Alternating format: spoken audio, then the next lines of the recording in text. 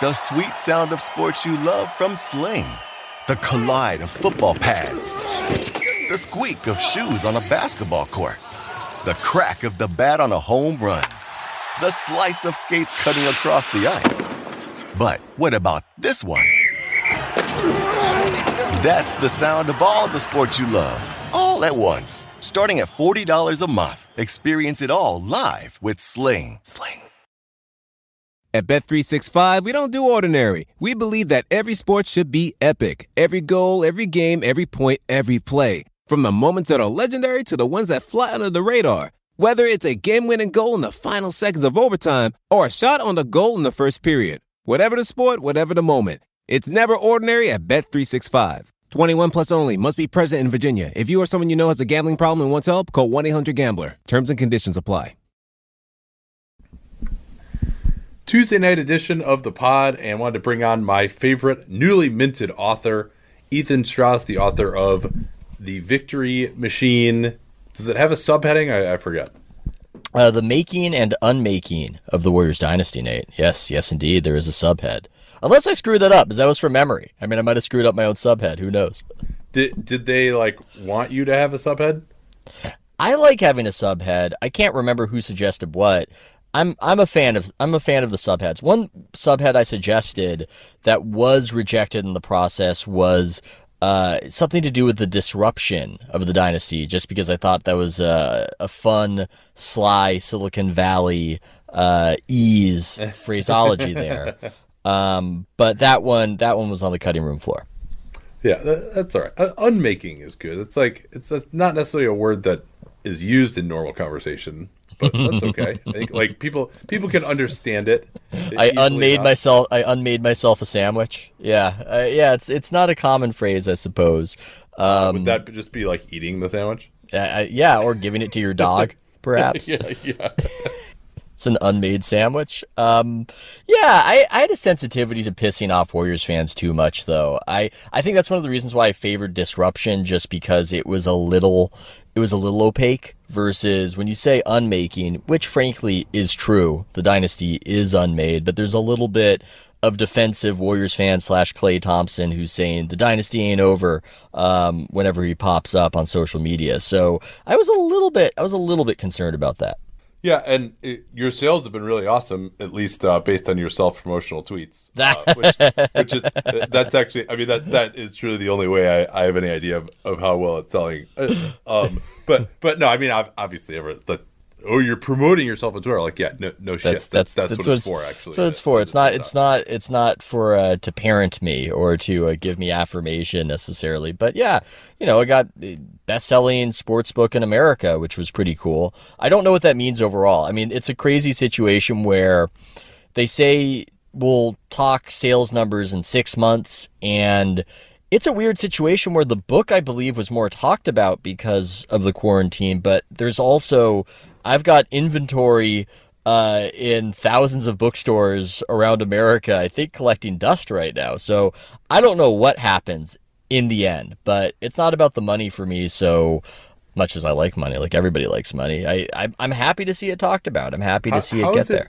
Unlike NBA players, you're doing it for the the love of the game. The pure love of the game, right? I mean, sure, it's all a myth with those NBA players. They're really doing it for the money and the status. But you're just, you do it for free. Look, I don't tell my wife, but it's also the women. I want to be in that realm of sexiest men alive, like Sam Smith and David Halberstam. I want to look. That's what we're going for here. Well, so you mentioned that in the book, obviously, one of the things that you talk about is that there are some myths. I mean, you've been very upfront about this in various other forums as well, and that this idea that, hey, everyone on your team loves each other, and you've got this camaraderie and this joy, and that's the myth that fans want and maybe even need to believe when they're supporting the team and spending all this money on tickets and watching on TV and cheering when the ball goes in and all this stuff.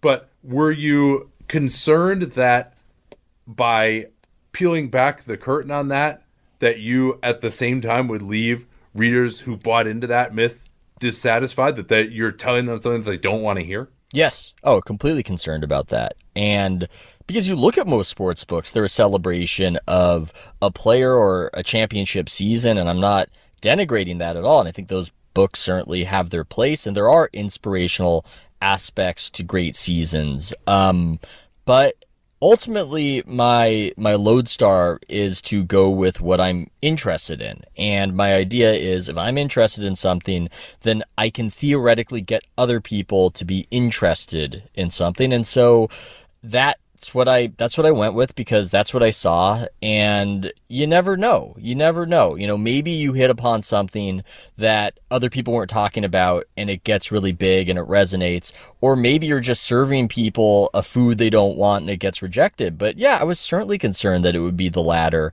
all the way through the process. Is it possible that to be a good sports book, it just has to be more negative than just the normal coverage is? Because they want, if there's anything awesome about this team, that's something that everyone wants to get out at the time, right? Like for the information to be new, it almost by definition has to be stuff that people didn't want out there. Yeah, I mean that's what's tough too, is that you're always trying to put out something that's interesting, and for something to be interesting and not be known, it's typically because there are people who don't want it known. I mean, that's typically why. And I've seen it happen again and again where a fellow sports writer will write a story that goes huge and is great career-wise, and maybe at The Athletic gets a ton of subscriptions, and you would think that they're just reveling and resting on their laurels, but actually they're just cleaning up the shitstorm of angry people who are calling them and bitching to them behind the scenes. So it's an unfortunate occupational hazard, and I like my job overall, and you can only complain so much, but that's a lot of the worst part of it, is the aftermath of sharing stuff that people don't want shared. Have you encountered any of that with this book? I know you talked about that a little bit on the I heard you might have done one other podcast about the book. Yeah, I would never cheat on you. I would never cheat on you, Nate. Come on. Let me ask you this. Yeah. A slightly different question. Has any of the blowback that you've gotten been fair, or you think those people are just kind of, being crybabies about it? I have to be honest, I haven't engaged too much in the blowback. I haven't plugged into it. I'm aware of it. If I see a good tweet, I'll typically retweet it. If I see a bad tweet, I start just checking out immediately, because I don't want to get in my own head about it. From the people who actually have a stake in the event of the book. I mean, are you talking about Larry? Are you talking about Larry Riley? Are you talking about Larry Riley going on the radio and contradicting my stuff on the Chris Paul the Chris Paul non-trade? I mean, yeah, look, or anything else. I mean, people, you don't have to say who it is, but people who've gotten back to you privately about some stuff. Are there any of these like, hey, this person actually has a point? I wish I had said this differently, or are they all just kind of? There's been less blowback. There's been less blowback than I would have expected. And maybe that will come later. Yeah. Kevin Durant maybe one day he'll say something about it. Maybe he'll have a good point. I don't know. I'm awaiting it. I'm actually thinking of doing a podcast with Bogut, who, I'm pretty friendly with him, but he didn't inform much of the book at all. And so I was thinking about doing a podcast where he'd read it and tell me everything I got wrong from his perspective. And I think he's in the middle of it so far, and I haven't really heard. The only complaint I've heard is him bitching that it's my voice on the audiobook and not somebody who should be doing that professionally. That's the only note I've gotten so far. So maybe that will come down the line. But it hasn't been as much blowback in private as I would have expected. Well, so do you think that KD has, does he, obviously your struggles with him are well documented, both publicly and even more details in the book. I mean, not necessarily you going back and forth with him, but his being upset at some of the things that you reported, et cetera. Do you think that, and not that you've heard from him directly, but do you think he has any right to be upset with you if you're really looking at it objectively, or is his criticisms of you, is that just irrational in your mind? I guess if I have to really think about it, I don't think it's fun to be written about. There's a funny thing that happens when sometimes I reach out to a reporter or a writer and I ask to interview them. Suddenly there's no honor among thieves thing where there's just paranoia and there's just, wait, what's it for? What's it for? Like, what kind of story are you doing? Like, how's it going to be? And it's hilarious because we're constantly asking other people, but once we're under the gun and once we're being written about, and I do the same thing, we don't like it either. And so I look at it mostly as a function of, I don't know what the particular gripe might be. I know what he said in the press conference. But overall, I'm sympathetic to the idea of not wanting somebody to write about you. And in general, sympathetic to the particular predicament that he is in. Now, I don't think that earns me many points with him, and he might have other issues, but I also try not to worry about that so much as I'm trying to think about the reader and trying to prioritize what the reader might get versus, I don't know, rich and famous people being mad at me. So I guess that's a long way of saying that I wouldn't be surprised if he has a good point or a legitimate gripe, but until he evinces it, it's kind of hard to know. And really, you're leading me down a path of angering him further because one of the things that he is most commonly cited as an annoyance is that I am speculating on his motivations and his thoughts. So yeah. I would ironically be doing just that by trying to speculate.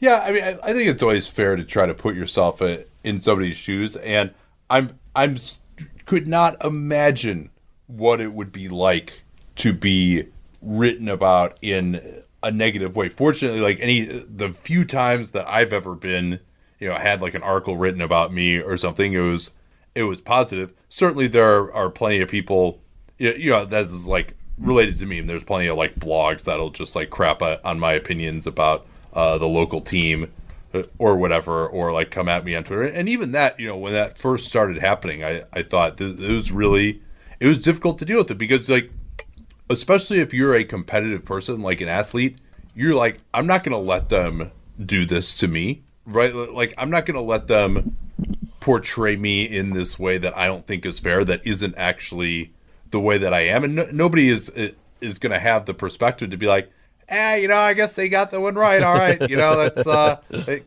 can't argue with that one with this article. Like, this article that's like crapping all over me is actually true. Like, very, very few people are kind of see it that way. It hurts most when they're correct in their criticism, and it's most infuriating when they're not. And you just have to learn, in many cases, to pick your battles, and not go down that road. And it's been a process getting there. It certainly is not easy, but then again, sometimes you do it and you can be criticized for that. In the whole KD press conference imbroglio, I thought, look, I'm just going to write something in response. I'm not going to get into some kind of, I'm a great reporter, I have so many sources, I don't know, it just sounds crazy to me. But then Stephen A. Smith, I remember hearing he was criticizing me for not defending myself. So, and then I thought, maybe Stephen A. is right. I mean, he's got millions of dollars. He probably has a good idea of how to handle reputational conflict. Maybe I should be saying, Kevin, you don't want to make an enemy out of me. I don't know. But there's no manual on how to handle any of this. And I became particularly sympathetic towards KD, just getting thrown into that mix and just having a taste of that much exposure and almost like a week of what it would feel like to be an actual famous person as opposed to just somebody with a little bit of a forum. And man, it's unpleasant. It is not a good time. It would drive me insane. Yeah, ultimately, I think you would just have to do the JJ Redick and totally turn it off to maintain your sanity. I think, especially when you have to go out and perform again the next day, right? And to what if that starts creeping in? If like, I read this writer or this report says that like I'm not being aggressive enough, so now I'm going to be more aggressive when, that's not what the coach is telling me to do. I mean, there's so many ways that can go wrong for people. Let's take a quick break here. I got a bunch of other subjects I want to get to here about your writing process, since I've never actually written a book, and I'm sure most of the listeners haven't either. Man, it is crazy to think that I've been working with Helix Sleep since 2015. And I think that's because my story with them seems to really resonate with listeners. If you've never heard it before, that was kind of the beginning of the direct-to-consumer boom. And there was another very prominent mattress company at that time that was trying to convince you that mattresses were one size fits all. They found the one formula, the one mattress that was going to work for everyone. My then girlfriend, now wife, and I ordered that mattress. We ended up having to return it because, hey, guess what? Not everyone is the same. And then she did some more research and found Helix Sleep. We took their sleep quiz and we found a mattress that actually worked for us and our body types. And Helix offers 20 unique mattresses. Everybody sleeps differently, and Helix mattresses are designed for specific sleep positions and field preferences, hot or cold, side sleeper, back sleeper. So take that Helix Sleep quiz, find your perfect mattress in under 2 minutes, and it's shipped straight to your door, free of charge. It's no risk because you really need to sleep on the mattress in your own home. You're like, well, how should I order this if I can't sleep? I'm like, yeah, you're not going to learn anything by going to the mattress store and sleeping on the mattress where, do I take my shoes off? Do I leave my shoes on, but then my feet kind of hang off the bed because I don't want to put my shoes on the bed? And is it weird that I'm laying here for more than 30 seconds? You can't tell anything under those circumstances. You might as well just order it, get it sent to your house, get that 100-night trial. They're 10 to 15-year warranty, depending on the model. And there's never been a better time to try a Helix Sleep mattress because they are offering 20% off all mattress orders and 2 free pillows for our listeners at helixsleep.com/capspace. Easy to /capspace. We talk about all the time here on the program. That's helixsleep.com/capspace. This is their best offer yet. I can attest to that since I've been working with them for 9 years, and it won't last long with Helix. Better sleep starts now. Don't forget that /capspace URL to let them know that you came from us. Anyone who's seen our YouTube videos knows that I don't wear formal stuff all the time. So when it's time to dress up rather than dress down, I highly recommend Indochino. They were the official outfitter of my wedding. I got my tux from there. All my groomsmen got their sport jackets from there as well. I felt really good about having them be the outfitter of my wedding because all of my groomsmen were going to get stuff that they could continue to wear that fit them perfectly. Because when you go somewhere else, you're not going to get something that's made for you. So why not measure yourself in 10 minutes or visit a showroom rather than feeling like you're wearing somebody else's suit that they tried and failed to tailor for you. And not only does Indochino have the suits that made them famous, but now they've got everything. Blazers, pants, women's wear, outerwear, designed and made for you. Hundreds of high quality fabrics to choose from. European wools, linen, cottons, tons of colors, tons of patterns. You can customize things like the lapel, the vents, the pockets, and you'll get a piece that is personalized for you in fit and style. Level up your game with Indochino. Go to Indochino.com. Use the code CAPSPACE. Easy to remember CAPSPACE. We talk about all the time here on the program. You get 10% off any purchase of $399 or more. That's 10% off at Indochino, Indochino, Indochino.com. And don't forget that CAPSPACE code to let them know that you came from us. So when you started this process, were there any great sport books that you've always really admired that influenced your approach at all? Did you say great sport books? This is like the Nye Mets. No, I'm just like Canadian now. The great sport. I like it. I'm Australian.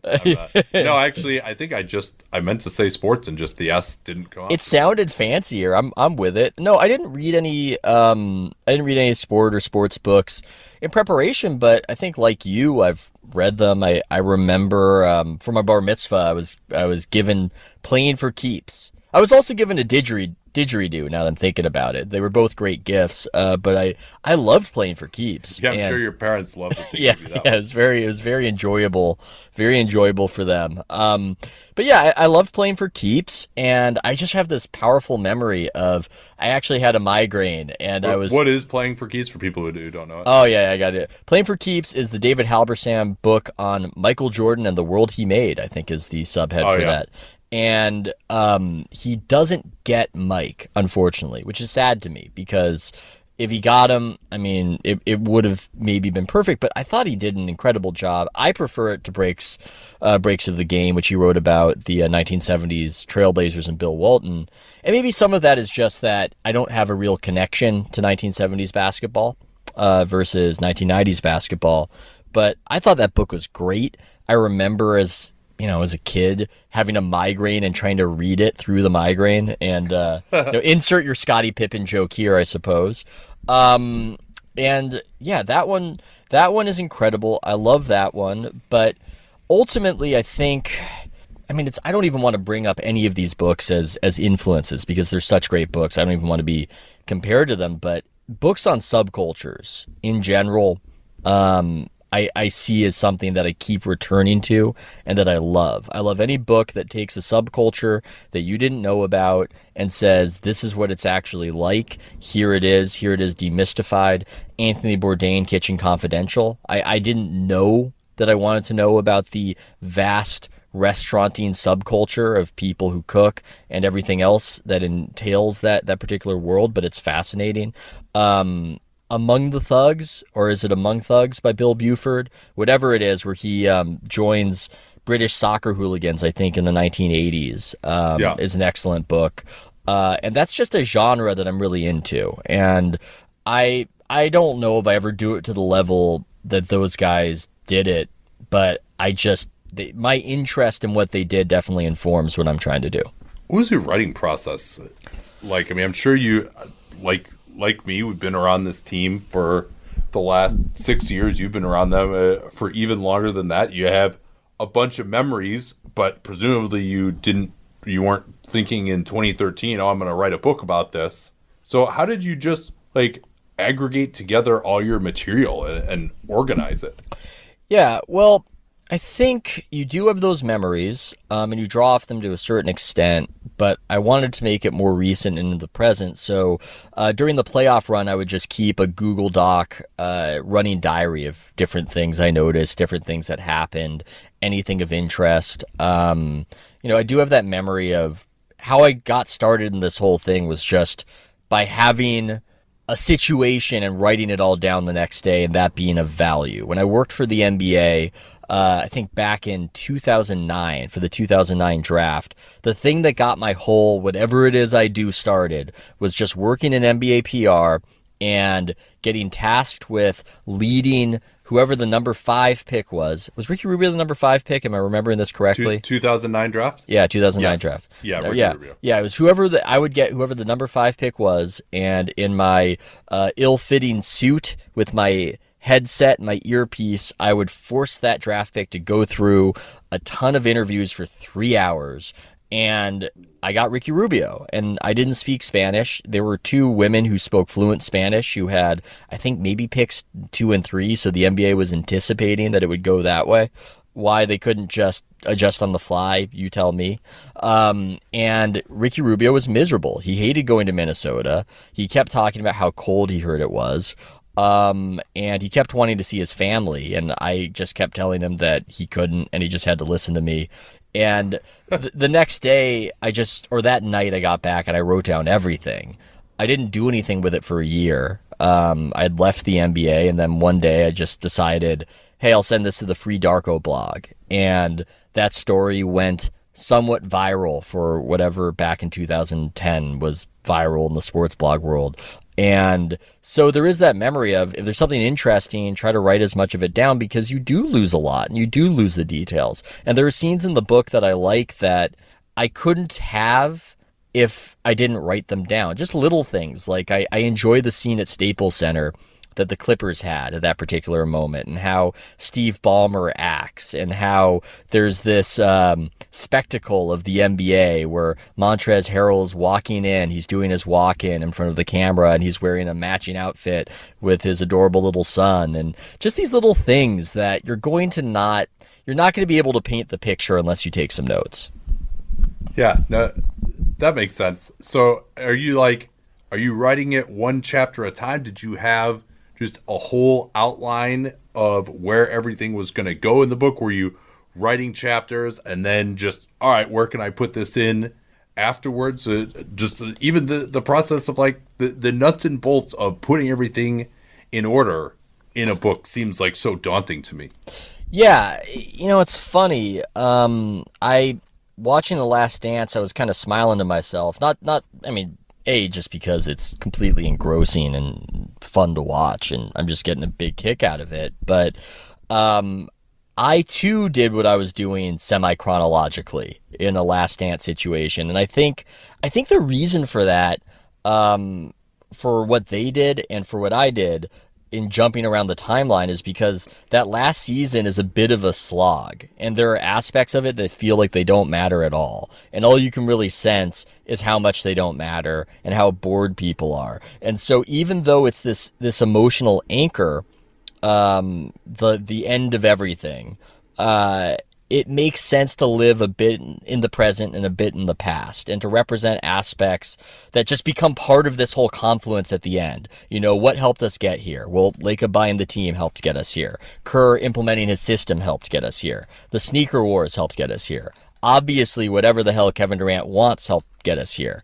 And I didn't totally know what the structure would be. I just knew at a certain point, trying to do it chronologically, that it wasn't working. And so I started trying to anchor it like essays around aspects that I felt were important, where, okay, I think there needs to be a Kerr chapter, and I can talk a little bit about not only what got things here and how playing with Joy ultimately led to the death of Joy, but also a little bit of, this is what coaching is. This is what he thinks coaching is. And similar to Bob Myers, what was Bob Myers trying to do? What's the reality of what being a general manager is?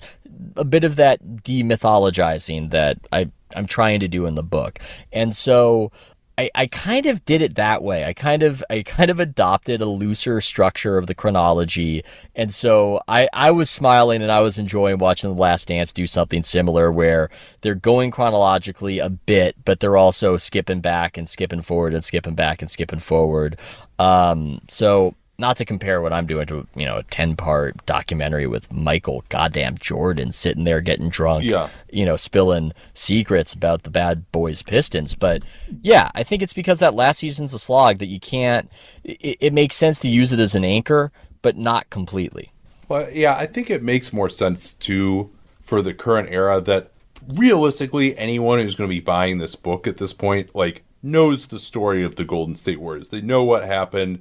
They don't need to know that in Game 4 of the 2019 playoffs, the Warriors lost at Houston by 4 points or whatever it was. They don't need that to go through. And, maybe a generation 20 years from now might need that. But for right now, everyone knows the story of this team. This is probably the most exposed team in sports, yes. When you consider how much more media there is now, and which by the way is why I went light on players, and maybe that's something where maybe it should have been different, and I give you the full biography of Draymond and how he grew up and everything else, but I just felt as though, God, so much of that stuff is known, and so much of that stuff is part of the daily churn of sports media. It's part of the thing, and we're very player-centric. We're very player-centric in how we cover the league, and they are the central figures of interest, so it makes sense. But for the book, I just wanted to keep it a little bit, other than KD, who's just such a, fascinating figure who's having all these others on tilt. But I just wanted it a little less player-centric for that reason, that these guys had just been so picked over the time of my being around them. So one of the things, here's a question for you. This is a bit of a non sequitur, but it just occurred to me. Do you think that the regular season not having as many games would have helped this team stay together?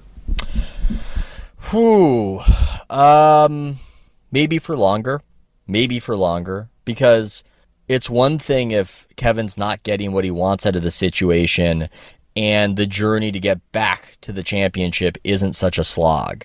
I do think that exacerbates tensions. I do. I think that's a real thing. Now the question is, how much could you, how much would you need to cut it until it's no longer an issue?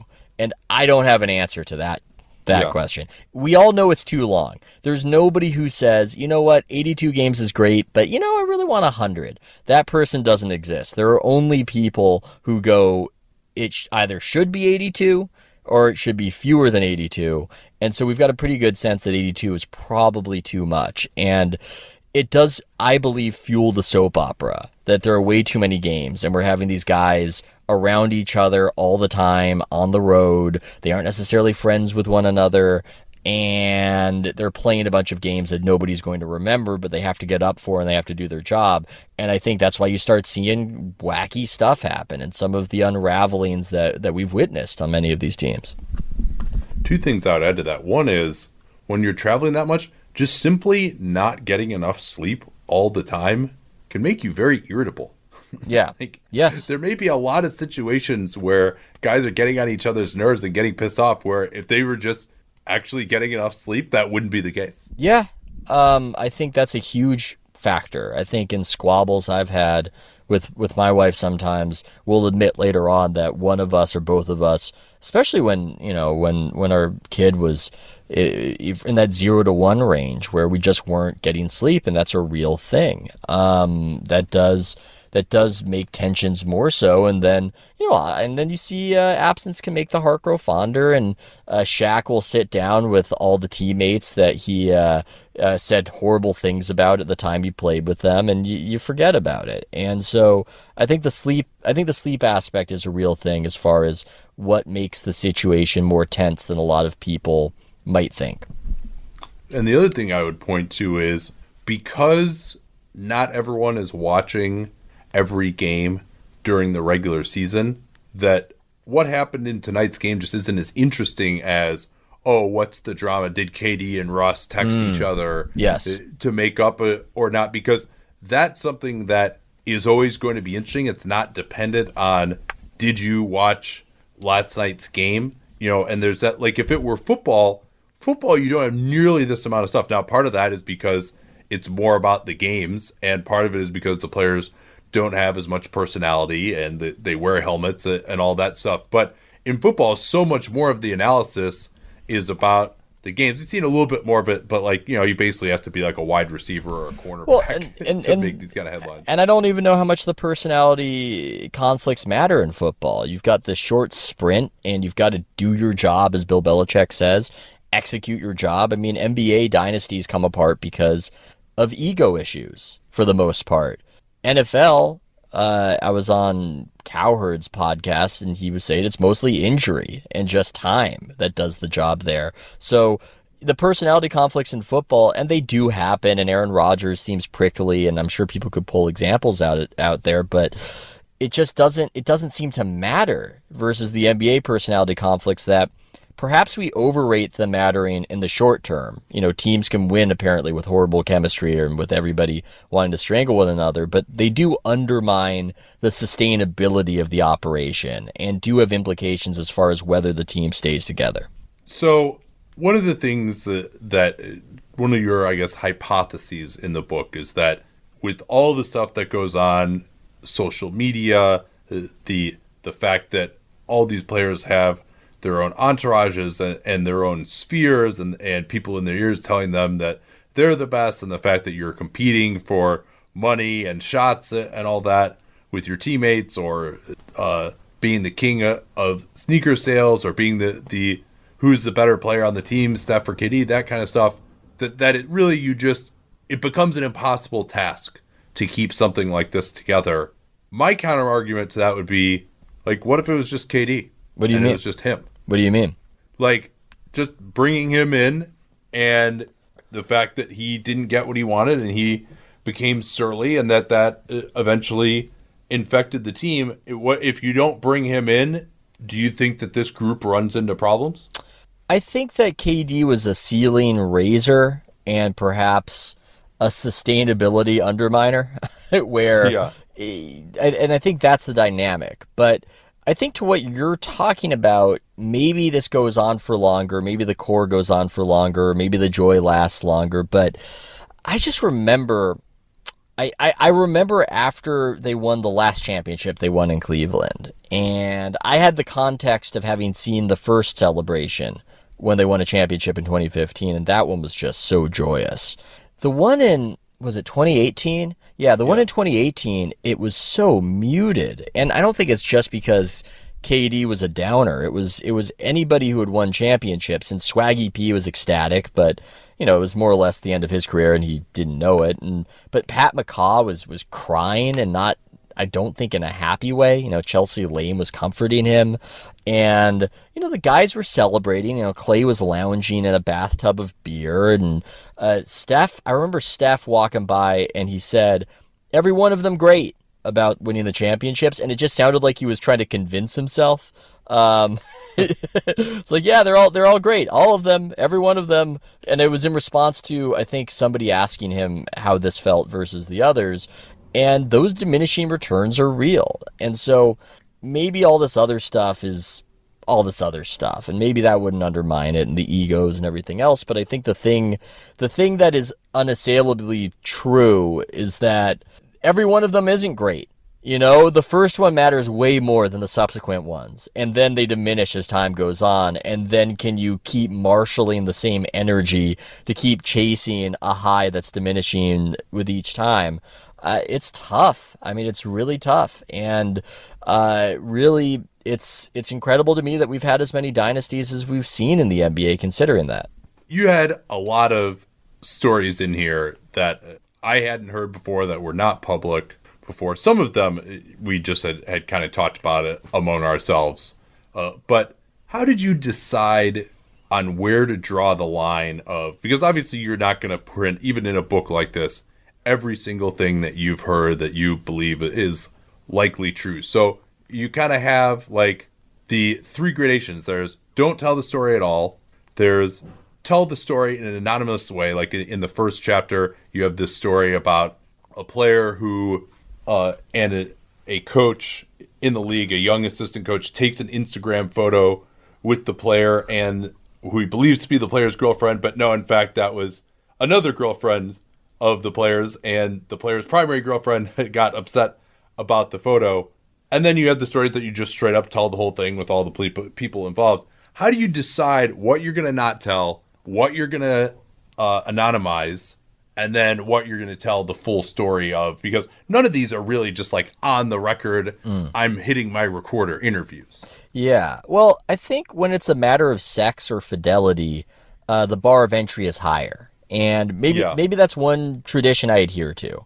But, reporters, we know some of these secrets. Guys that we sometimes put on a pedestal as family men, or maybe they put themselves there. We know better, but we never say anything about it. And it just seems like it's not of a piece with what's going on with the team. It's not necessarily pertinent, and it just seems messy. And so I'm ultimately glad that I drew the line in that particular place. But I think that's one aspect. But quickly on that before you continue, I think maybe it's just and I'm not a reporter the way a lot of other people like you are, but for me it's kind of like, if it doesn't relate in some way to either their performance or availability to perform on the court, then it probably should be off limits. Yeah. Does that seem like a reasonable rule that you think most people adhere to? I think certainly for in our industry. Well, I think certainly for the daily churn of reporting. Yeah. I think that's one way to do it. But as to quote Peter Guber, referenced in my book, there are no rules, but you break them at your peril. And and a lot of people think that there are rules. They think that there is one school of journalism, and this is the deal.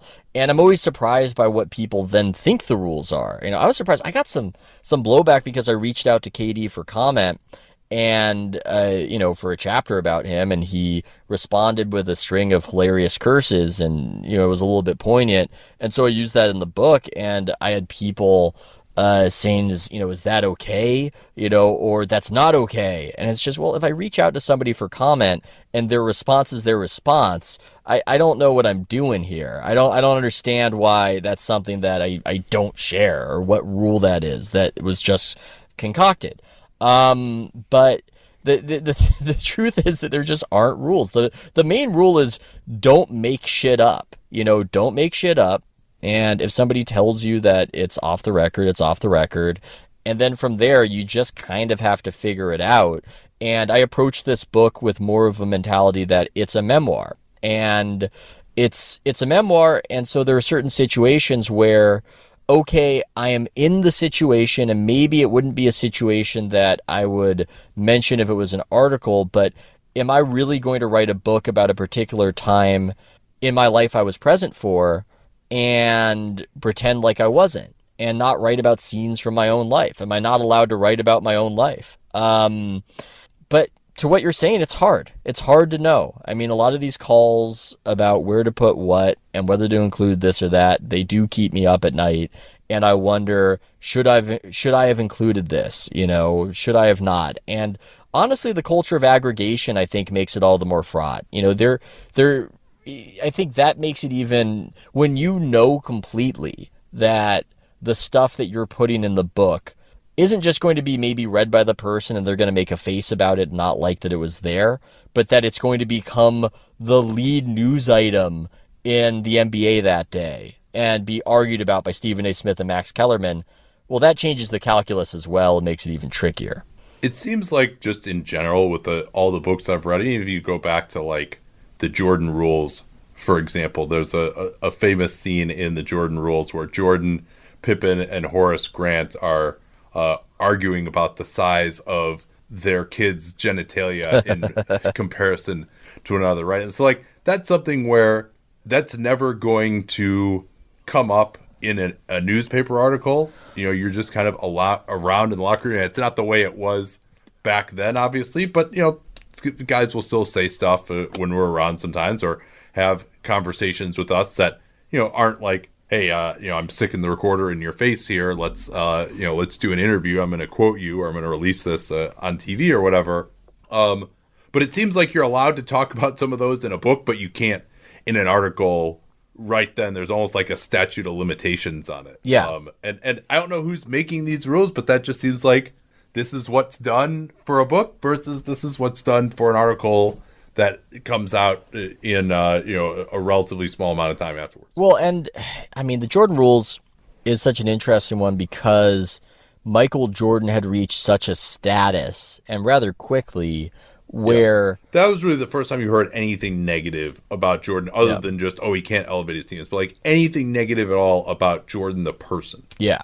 And because he was such an object of fascination, if you're writing a book, suddenly you're out of the terrain of who's going to win the game. I mean, that seems to be the heuristic or the structure of what we're doing a lot of the time in sports writing. But with Jordan, suddenly, I mean, he's just this massive celebrity, and almost anything then, I suppose, becomes pertinent or germane, because anything we know about Jordan is something we wanted to know. I mean, or something that we thought we wanted to know, even if it's that conversation in the locker room. Or, I mean, the thing I was fascinated by in the Jordan Rules is just so much golfing, just so much golfing.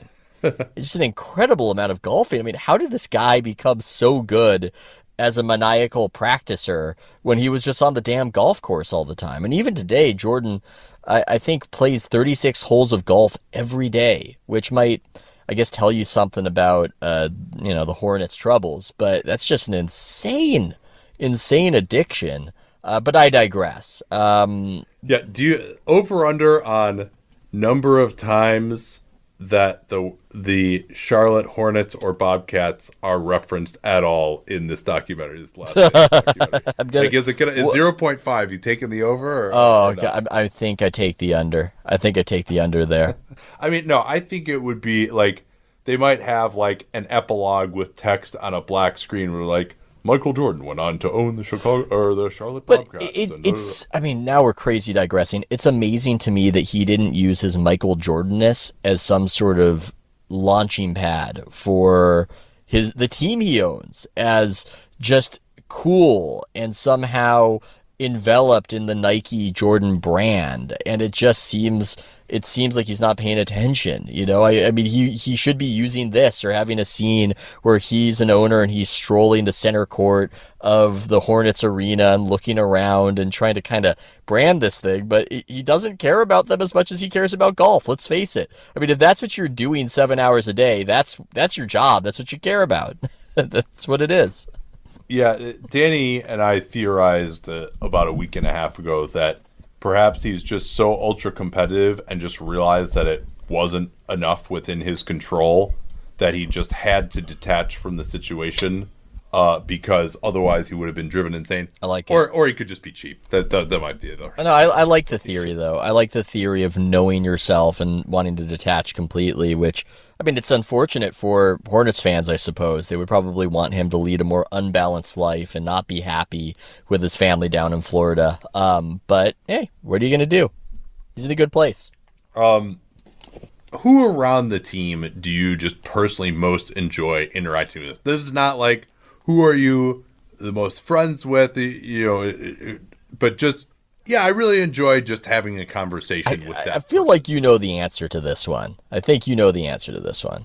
Well, but our listeners don't. That's why I just asked you. Andre Iguodala. I mean, come on. Just every conversation with him, you're in a labyrinth and you're trying to navigate it and you're trying to understand the layers of whatever is happening. And he's being cryptic and he's being funny. Occasionally he's being profound. And you know what I love most about Andre? What I love most of all, he doesn't give a fuck. He doesn't give a fuck at all. He's never approached me about anything I've written. He's never cared. I remember he told me when he was asked in Brooklyn when the Warriors were on their crazy winning streak, how do you stop us? And he said some variation. He was being provocative that you have to go to the gun range and practice and kill us all because that's the only way it will ever happen. And I think that I wrote it up as a newser. I mean, it was in front of a bunch of cameras, and Warriors PR man Raymond Ritter's calling me, and, he's freaking out about it. Everybody's freaking out about it. And I think I talked to Andre the next day thinking he'd be mad. He's like, oh, yeah, I said that. Huh? That was funny, man. Like, he doesn't... He's barely paying attention to this stuff, and that to me is what I love because of the aforementioned cleanup is such a pain in the ass about the job of people not liking that you said this or that. That Andre cuts loose and isn't worried about his brand overall. I guess he's more focused maybe on his investments or how he's viewed as a businessman versus in the generalized NBA ecosystem. And I mean, that just makes it that makes it so much easier. And so over the years, and look, there have been times that Andre's really pissed me off, and there have been times that Bogut's really pissed me off. But overall, you just come to appreciate the smart cynics, even though they can get on your nerves. And I would almost rather somebody be an asshole and be smart and interesting than be nice and boring for the purposes of my job. Yeah, for me, I probably enjoyed talking to Draymond and KD the most, just because I felt like they were always, at least in the private conversations, were always going to tell you like what they had. It's interesting, right? Because you're a smart cynic. Mm-hmm. and me, I like to just say my unvarnished opinion. Like that's like kind of my brand. I'm going to say what I'm going to say. You had a good dynamic with KD because you are a really astute student of the game. And I mean, KD is a basketball genius. I mean, he's very astute. He does know what the hell is going on out there and has a lot of takes and opinions. And so I think that's one of the reasons why you guys had an excellent dynamic, talking basketball. And I don't know if this is like being written about. You might not want me talking about all this, but I just have these memories of you bringing up the various moves that LaMarcus Aldridge uses in the scouting report and KD acting out how LaMarcus Aldridge goes about it and how he does that particular flail flop he does and what you have to be mindful of. It was a good thing that you guys had. I'm sorry that it had to go. I'm sorry I chased him I'm sorry I chased him out of town, Nate. I apologize. Yeah. If only I could have had a chance to talk to him.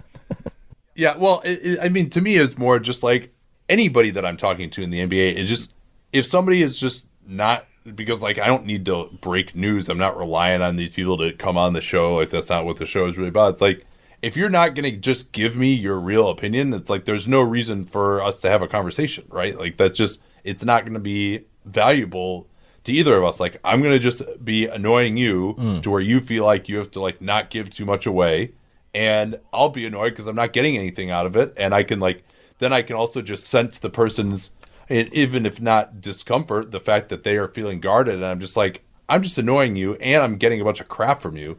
So I would rather just try to talk to someone who's actually give me their real opinion. You love efficiency, but I love the game of it. And so with Andre, I almost feel like a paleontologist where I see a little bit of a dinosaur bone, but I have to start brushing around and start getting to the actual opinion. I have to get to the actual thing he thinks, and really meticulously work to get there. And so that's a rewarding process to be, but it's not the most efficient way of getting there, I think, from your perspective. Reading Andre's book, I almost felt like even then, I still didn't get that much of the unvarnished truth from him. Maybe in a few ways, but it was almost like this is what he wants to be seen as thinking instead of like I still don't really have a great idea of like what's actually important to that guy. Well, I think I should have captured some of that. You have these thoughts of what you want to put in there, and I didn't include it because it was something he said to general media, but it might have been good to put in there. I think a lot of the sport to him, a lot of the high he's chasing are just those moments where the team is in a flow state and they're all playing well, and it's almost like a surfer looking for the perfect wave and having that addictive impulse that in gambling, I can't remember the terminology, but the intermittent reward or the unpredictable reward, I think that's something that he's chasing. Maybe not completely as a person. I'm sure he likes making money and I'm sure he likes being in the NBA, but that's the thing that he would say drives him, is chasing that particular high on the court. Yeah, because I don't think I've ever like really heard him say that. But maybe I just wasn't there for that particular scrum. I think he said it after I can't remember which finals win in Toronto. God, did they win 2 games in Toronto? Yeah, 2 and 5. Yeah, 2 and 5. So I can't remember if it was 5 or if it was 2, but he talked about it after one of those where it was the second half comeback. I think it was probably 5. Yeah, that would be 5. Yeah. 2 they were ahead most of the way, and then they were like hanging on at the end. And he after Clay he's got that sort of feeling of it's clicking. We're making the right reads on defense. We're moving the ball. Oh, it's happening. That's how he narrated it. Like, oh, it's happening. I think that's something that, and I don't think everybody's like that, but that's something that he says that he's chasing out there. It doesn't necessarily speak to, I guess, completely who he is as a person, but that was always interesting to me. That made sense, that in this very cynical guy has something pure that he's pursuing. All right, last question. What did you make of Draymond's comments that KD should have basically said at the beginning of the 2018-19 season that he was going to leave at the end of it? Well, I knew he felt that way. And it makes a certain... I said that, actually. I think at the time I was like, what if he just said that he was leaving? Yeah, what would... I don't know that I was advocating that he do that, but I was like, man, I wonder what the reaction would be. What do you think the public reaction to that would have been if he was just like, yeah, you know what, this is my last dance? Or even if he's just like, yeah, you know what, as of right now, I think I probably would leave. I want to try and get the 3-peat with these guys. I'll never say never about coming back, but that's probably my plan right now. Like, is there any way that could have actually gone over well? It always seems like he's chasing the LeBron playbook, and this is a way that he could have done something completely original that LeBron hasn't done that would have arrested attention. But I don't know if it would have actually made things better. I mean, is Kevin the type of guy to carry that storyline around with him?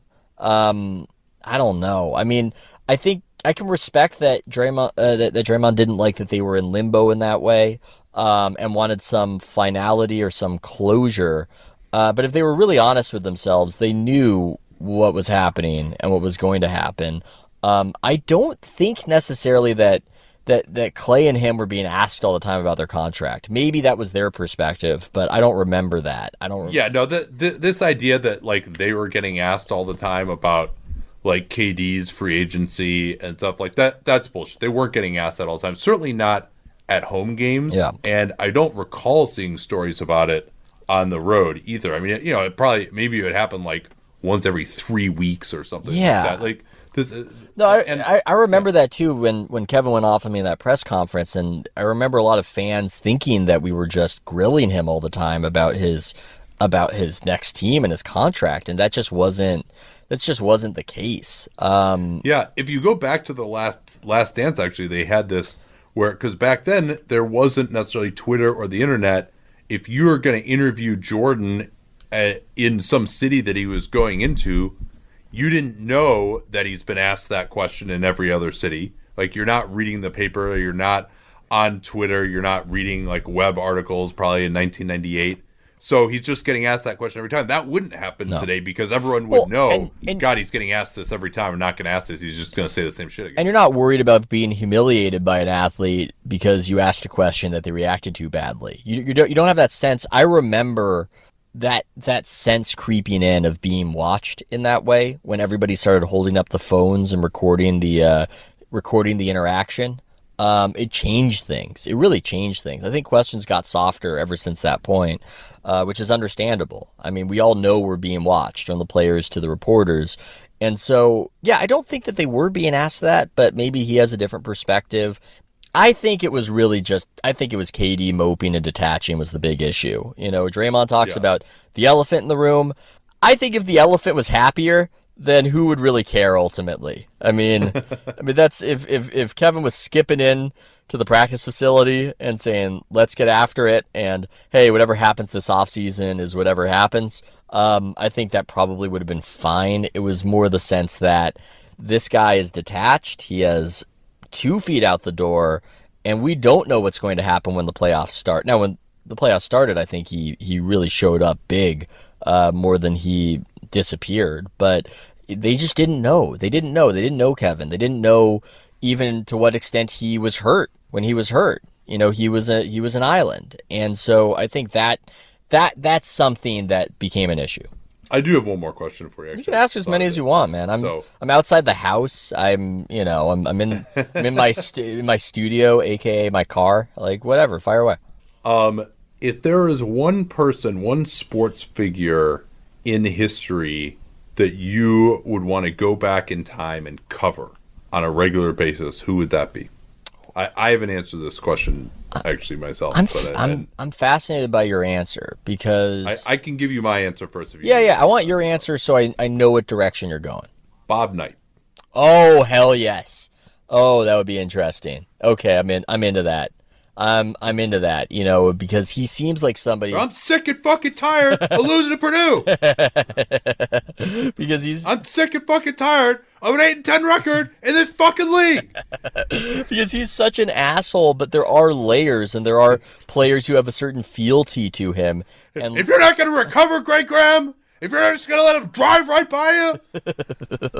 Sorry. The only problem is that those college coaches, they're so imperious, and they have such a control, and you would feel, maybe you would have the stones to really check him and to really be honest about it. But man, you see Calhoun cut into reporters in a way that just made him seem like a king, for instance. God, who would I want to cover? I don't have a good answer for that. I don't. I mean, I have people from the past I'm interested in. I'm curious about. I think I want to know what those old timey Yankees teams were like. What were those guys like? What were they like? It's like the most famous team we talk about. They were probably just like.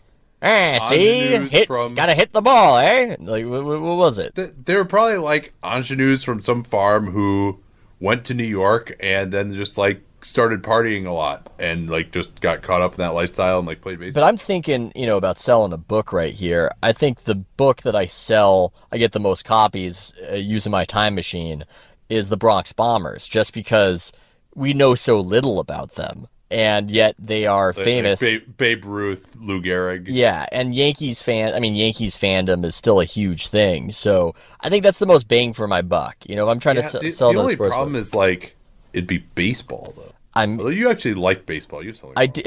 I do like baseball. It would be fascinating. It would be totally fascinating to see how people reacted to baseball, Nate. A time when people thought baseball was the most exciting thing around would be interesting. So I think if you were to use the time machine, that's what I would want to check out. I want to see what the hell that's like back then.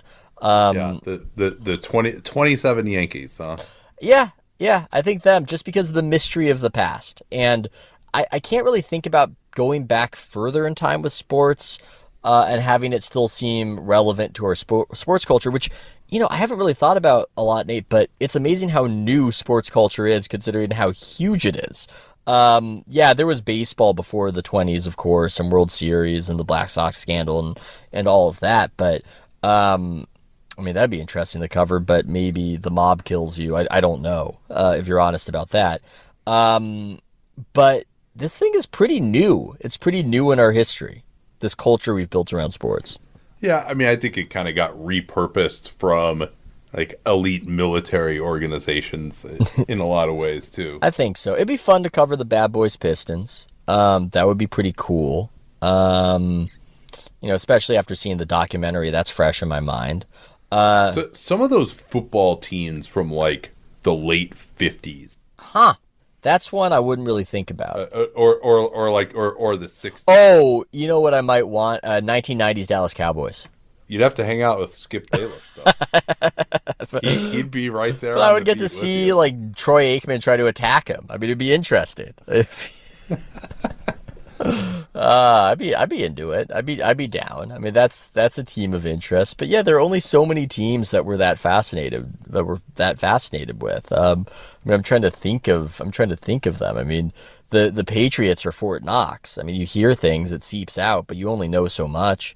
And you get to the point really by like even I think the mid 80s where these football teams you can't get in, you can't get anything unless they just decide they're going to give you access. It's just like, all right, you get to talk to Tom Brady in this press conference like once a week in practice. Like, because the NBA, I think it's probably the best because you've got like being on the road with the team, and that's where you can actually just the road shoot around. You can go around, you can talk to anybody. Like if you're at like a home practice or shoot around, usually they just like sequester you away and bring the people to you, but they don't have that set up on the road, so you can just walk around and talk to anyone who's there like the whole time during the practice about anything. Like that to me is like the ideal setup. You go completely insane because of the travel.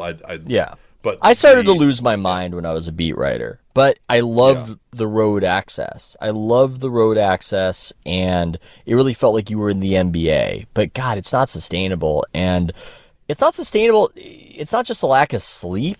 It's not just a lack of sleep. It's also there's kind of a perception whiplash going on where you're changing cities that frequently. In the NBA, the travel schedule is such that these cities are often very different. Your brain gets scrambled. I remember having a 5 games and 7 night jaunt where it was LA to Salt Lake City to Memphis to Minneapolis to New Orleans. And you just think of how you're shifting culturally and weather-wise and how your body and brain isn't prepared. Like, okay, I'm in LA. LA's LA, Staples Center. Oh, there's Rihanna and Jay-Z, courtside of Beyonce. Whoa, what a scene. Oh, wow, now I'm in Salt Lake City. This is very different from LA. Very different. Okay, now I'm in Memphis. It's the blues city, but it's kind of overcast and whatnot. And oh my God, I'm in Minneapolis. It's very different from Memphis, and it's 0 degree. It was literally 0 degrees on this trip. I remember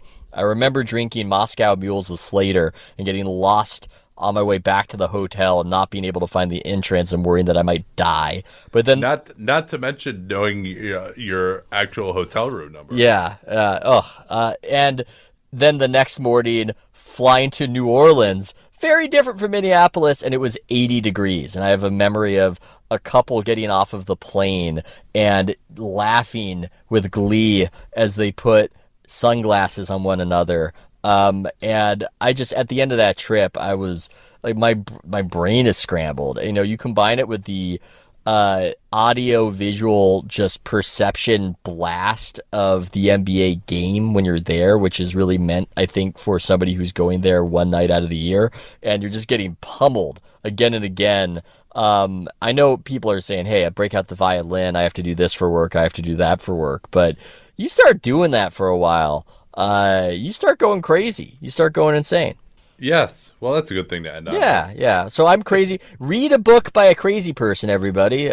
Please. Hey, that's the Kurt Vonnegut of the NBA. Is Kurt Vonnegut crazy? Aren't they mostly crazy, or at least alcoholic? I think so. I don't know. All I know is buy the Victory Machine, leave me nice Amazon reviews, grade me on the curve of being a completely insane person. So be generous in that way. All right, well, that's you can get into character really when you're like in your own garage in your car to avoid disturbing the rest of your family recording a podcast.